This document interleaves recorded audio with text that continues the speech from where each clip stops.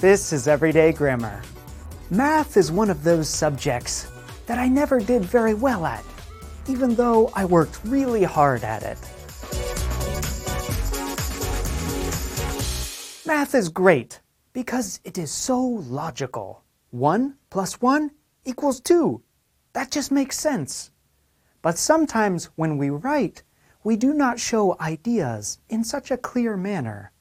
That is, we make statements, but do not show how these statements relate to each other. Or we present the statements out of the order they should be in. What should we do?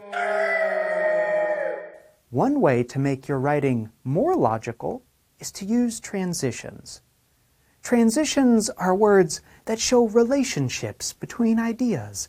They can suggest a sequence. They can show a result. Or they can clarify a statement. Here is an example. My friend loves cooking. I asked him about how to make a pizza. Cooking pizza is no easy task. First, you need to get all your ingredients.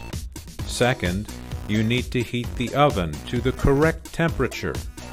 Third, and this is the most difficult part, my friend used the words first, second, and third. They were transitions.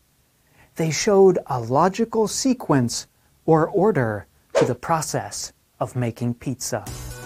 The transition words are like bridges between different ideas.